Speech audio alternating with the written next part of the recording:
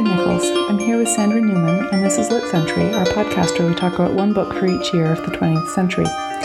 This week, we have the second part of our conversation with Isaac Butler about Blues for Mr. Charlie, a play by James Baldwin from 1964. As we discussed last week, this play is about the murder of Emmett Till and the questions of violent versus nonviolent protest. Isaac is a co-host of Slate's Working podcast and the co-author of The World Only Spins Forward, an oral history of the play Angels in America. He's also got a book on the history of method acting that will be published by Bloomsbury soon. I don't think we have the exact date yet. He knows a lot about method acting, though. So in this episode, we're going to hear how that applies to James Baldwin's life and work and why he eventually parted ways with those people over how they were producing this play. So we're going to jump right into that. Okay, so Isaac, you were going to tell us about the production history, and I was actually very curious while I was reading this, how it would ever hit audiences. I actually went and read the New York Times review from when it came out in 1964, because I was thinking, like, so much of this feels like,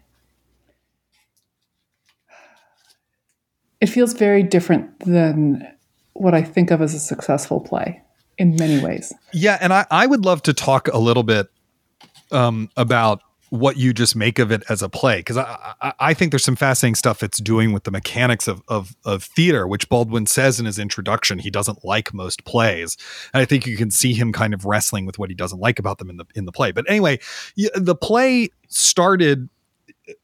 James Baldwin had actually a long affiliation with the Actors Studio. He was the Actors Studio, which is sort of where the method and method acting comes from. It was founded by Elia Kazan, Robert Lewis, and Cheryl Crawford, and eventually taken over by Lee Strasberg. And then Kazan and Strasberg and Crawford ran it, and then Kazan eventually left and then came back. It has a long history. Anyway, Baldwin was affiliated with the Actors Studio. He was very good friends with Maureen Stapleton, who went on to be Maude in All in the Family, and who was a founding member of the studio. And that's how Marlon Brando met Baldwin. Is, Maureen Stapleton would have these salons at her apartment, and it was not all these people were famous at that point, but it would be like Brando and Shelley Winters and Maureen Stapleton and James Baldwin and Harry Belafonte and all sorts of stuff like that, hanging out and getting drunk. And so Baldwin had a long affiliation with the studio and with Kazan, and Kazan had asked him to write something about Emmett Till, and it took him a very long time to do it. And by the time he had finished a draft of the play, a 5.5 hour long draft of the play, Kazan had left the studio and was founding Lincoln Center Theater. And this very strange thing happened where the actor Rip Torn, Artie from the Larry Sanders Show, amongst other things, sort of poached this play from Kazan and Lincoln Center to make sure the Actors Studio could still have it by promising Baldwin that he wouldn't have to change anything about the play that he didn't want to. And he plays Lyle, right? And he plays Lyle, which is fascinating, because you would think if you were Rip Torn and you had basically made this project happen, you would want to play Parnell because it's the better part. But he played Lyle. And so they did it as part of the Actors Studio Theater, which was this short-lived, it lasted for a season and a half, effort to produce plays on Broadway by the Actors Studio. And while they were developing it, there was a lot of turnover. Frank Corsaro was originally supposed to direct it, and he actually was fired from the project because what's weird is every history I've read of the Actors Studio puts it some version of this way. He wanted to soften it, but Baldwin wanted it to be a polemic against the white race, which is a very weird way of depicting what this play is, and how you can tell that white historians tend to write the history of the Actors Studio, because that's just not what this play is at all. So Frank Corsaro leaves, and Burgess Meredith, the Penguin himself, takes over as the director of the play. And so Burgess Meredith directed it on Broadway. It had a very, very difficult rehearsal process. There's a rehearsal at one point where James Baldwin gets up on a ladder to literally just scream at everyone in the room about what a terrible job they're doing with his work, and to complain about the Actors Studio and all sorts of stuff like that. Rip Torn is impossible to deal with. He keeps trying to direct the play. He keeps trying to rewrite the play. They do it on Broadway. It is a critical but not commercial success because its audience is almost entirely African American, and they set the ticket price very low to try to enable that audience to come see it. But it's a huge play. I mean, it has like 35 characters in it and these enormous sets and all this other stuff. And so what eventually ends up happening is a group of kind of dignitaries take out ads in the New York Times encouraging people to come to see it. Wealthy people buy huge blocks of tickets and donate money to the show to keep it going and all this other stuff. That ad, if you can find it, is signed by everyone from Marlon Brando to Miles Davis. It's an incredible sort of piece of cultural history. And then the Actors Studio takes the show to London. But before they take it to London, they fire Rip Torn because he's so difficult to deal with. And they take it to London, and it's performed with like very, very little rehearsal. The light design's not finished, so the actors are moving around in the dark most of the time. Members of the British National Front, the fascist party, come to the opening night and yell at the cast to go back to Africa. Oh, wow. And then it gets torn apart in the reviews the next day. And Lee Strasberg, the artistic director of both the Actors Studio and the Actors Studio Theater, gives a press conference the next day in which he says that the reviews are mostly correct and reminds the reporters that the actors in the show are mostly actually unaffiliated with the Actors Studio. Of course, the actors he's talking about are the black actors, because there were very few black actors in the Actors Studio. And James Baldwin never forgave him. James Baldwin so never forgave him that there is a later novel of his that has an incredibly unflattering, transparent fictionalization of Lee Strasberg as a character in it. Wait, which book is that? Tell Me How Long the Train's Been Gone. Okay. There's an acting teacher in it, and everything he says sounds like Lee Strasberg, and it's this total gobbledygook. There's this sort of vicious parody of Strasberg later on. And, the play's not actually been done that often since. I think not only is it very expensive to do, but I think my guess would be that it's seen as so rooted in its time, and it is a somewhat flawed text in a number of significant ways that people don't really want to revisit it. But one of the reasons why I wanted to do it for this podcast is I actually find the play exciting in a lot of ways. And I think there's stuff about it. There's stuff about it that feels very old fashioned, like the Juanita stuff, but there's other stuff about it, particularly how it's using the form, that feels very fresh. And just in the summer with all the George Floyd protests, I just felt like, maybe there's something worth salvaging in this play and doing it again, if you could get the money together to do it. The New York Times review from when it first came out that I read compared it to the Clifford Odets Waiting for Lefty. And I was thinking that there's a real difference between a left-wing call to arms, kind of like workers' rights play, and this play. And I can see how that production history that you're talking about and the trouble of it, that is wrapped up in the difference between the social issues.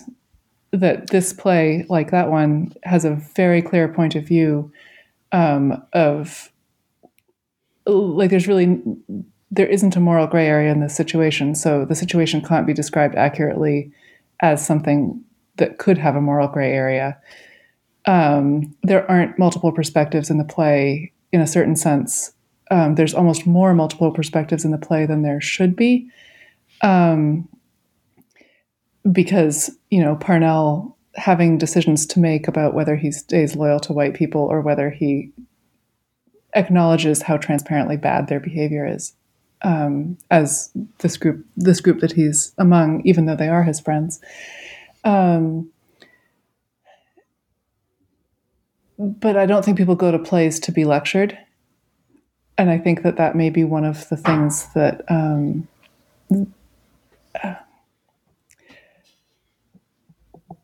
that doesn't work about it. Well, I do think that there's a certain kind of American theatrical tradition that the play fits into. And actually, O'Neill is, to me, where I would go in looking for, predecessors to this play, particularly Iceman Cometh.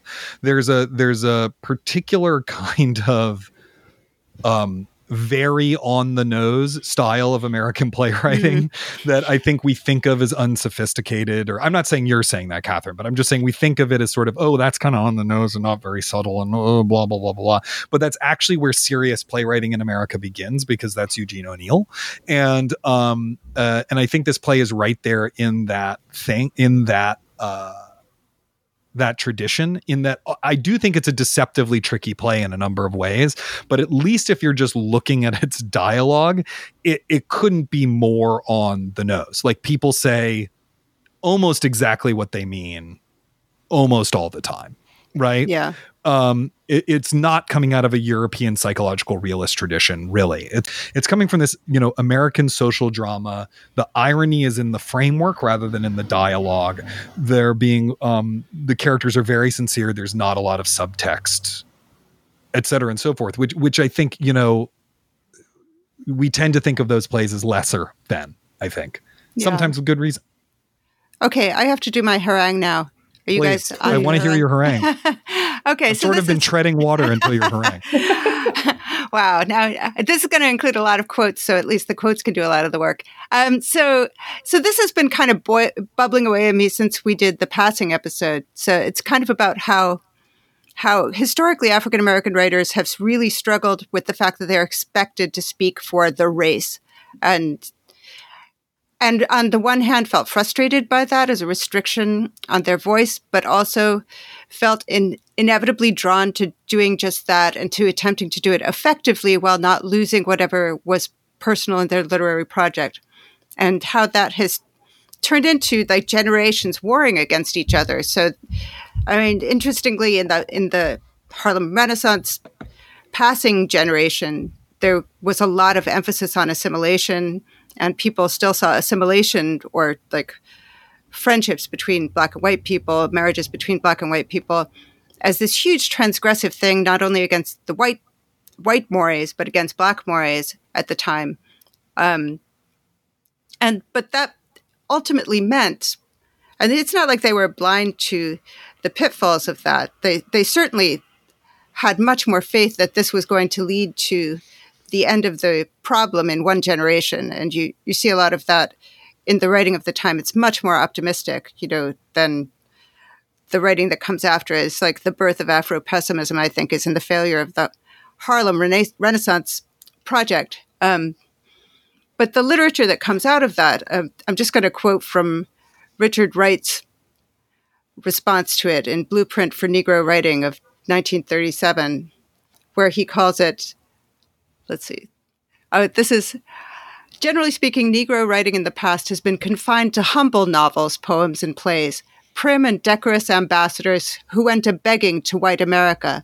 They entered the court of American public opinion dressed in the knee pants of servility, curtsying to show that the Negro was not inferior, that he was human, and that he had a life comparable to that of other people. The fruits of that foul soil, which was the result of a liaison between inferiority complex Negro geniuses and burnt out white bohemians with money. Rarely was the best of this writing addressed to the Negro himself, his needs, his sufferings, his aspirations. So, and he's talking about two separate cultures. The one, which is Negro folklore, for the Negro masses, is what he says. And the other, which is written by the bourgeoisie, which he calls parasitic and mannered, and that is written for white people. But then 3 years later, he writes Native Son, which is basically just a different version of this project of writing for white people. And again, I'm just going to read something written by somebody else, which is Ayanna Mathis talking about Native Son. So, I mean, this is just a couple of years ago in the New York Times. Native Son sold an astonishing 215,000 copies within 3 weeks of publication. Thus, a great many people received a swift and unsparing education in the conditions in which Blacks lived in ghettos all over America. Of course, Black people already knew about all of that, so it's safe to conclude that Wright's intended audience was white. And in any case, I don't imagine many Black people would have embraced such a grotesque portrait of themselves. Bigger Thomas, the hero of Native Son, is a rapist and a murderer motivated only by fear, hate, and a slew of animal impulses. Other Black characters in the novel don't fare much better. they are petty criminals or mammies and have been so ground under the heel of oppression as to be without agency or even intelligence. And basically Baldwin, like very, very notoriously wrote an essay called Everybody's Protest Novel, in which he concurs with this and really slams Native Son for being this crude piece of agitprop. He says all of Bigger's life is controlled, defined by his hatred and his fear, and later his fear drives him to murder and his hatred to rape. He dies having come through this violence, we are told, for the first time to a kind of life. And what's really kind of interesting is that Baldwin is obviously trying to avoid this. And I think part of the decision to turn the Emmett Till character into, a version of Rufus from another country is trying to create a more complex political drama, something that isn't just agitprop, that doesn't create simple, good characters opposed to evil characters. As like he also in Everybody's Protest Novel attacks Uncle Tom's Cabin for, justly, pretty obviously, for being this kind of extremely crude melodrama that's just about brutal atrocities that we can all be horrified by.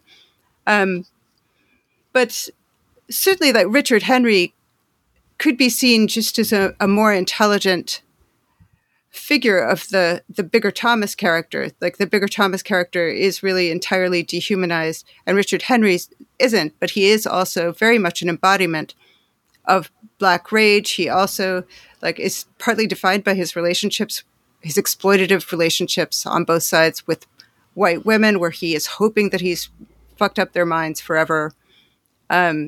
So it's sort of interesting, where people start from and where people end up is entirely determined by this social stricture, this requirement that everything.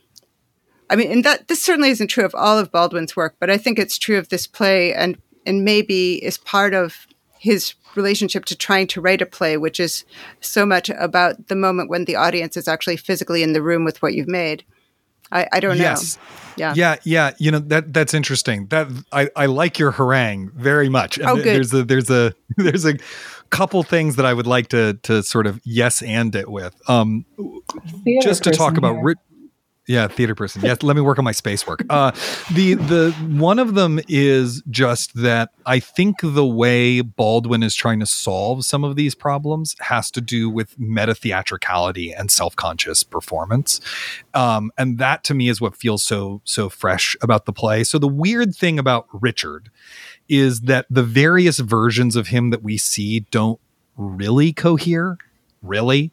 Do you know what I mean? Totally agree. He is, and I'll assume intentionally, a pretty different person depending which audience he's performing in front of, which I think is how he seems to see each of those scenes that he's in, is as a kind of performance, whether it's with his father or with his friends with the photos of the white women, or once he's in the store and he's kind of performing to demonstrate Lyle's weakness for his friend. That there's this way in which, and he's also a performer by trade, right? He's a guitarist. He is actually a performer. That's his job. And so I think there's a way in which he's always performing that I find really fascinating. And then there's all these other layers of performance in the play as well. The play begins with this incredibly provocative scene, which is the scene of Richard's death. Although you don't actually see the death at that moment. You hear a gunshot, and then Lyle says this thing about how, Black people should die face down in the reeds, although he uses the N-word. And then it immediately jump cuts to the Reverend telling a performer, and you're not really sure who he's talking to yet, that he hasn't said the N-word convincingly enough. He hasn't said it the way white people say it.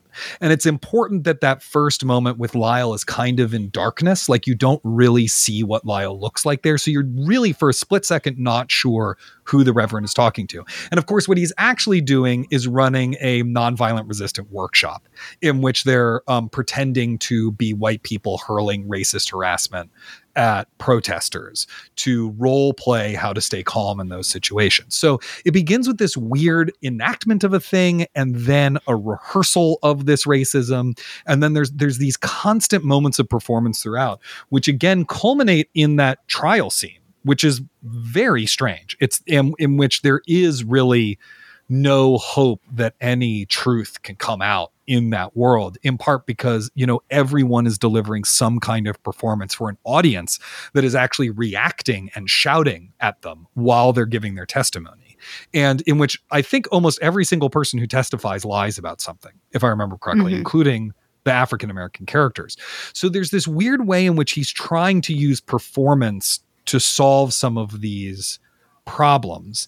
I'm not sure how successful it is, but you know, I was thinking about this because I'm going to quote someone here, Shawnee Anilo, who wrote this great book called Method Acting and Its Discontents, wrote about this play. And what she mentions is that this play is actually the hinge in the politics of his body of work, that his work before it is more liberal and his work after it is increasingly radical and separatist. Interesting. And that this to her is the play where he's trying to figure out some way to knit those together. And so she says something like, both Blues for Mr. Charlie and Tell Me How Long the Train's Been Gone illustrate Baldwin's struggle to articulate a third way between the universalism that method acting modeled and that had characterized Baldwin's own voice as a young writer and the separatism he would later embrace. And you can see that in the play in many ways because like there's no cultural differences between different kinds of method actors. There's not supposed to be. It's you use a method, right? But there's this weird way in which he's throwing all these kind of meta theatrical ideas at it as a way of finding a way through these problems. I'm not sure he's wholly successful in doing that, but that's what I find really fascinating. That is really interesting. Yeah, I completely agree. Like, not that I would have been able to put it in such sophisticated terms, but I completely agree. And those are definitely the most successful parts of the play. I think like the courtroom scene by itself is really kind of a work of genius.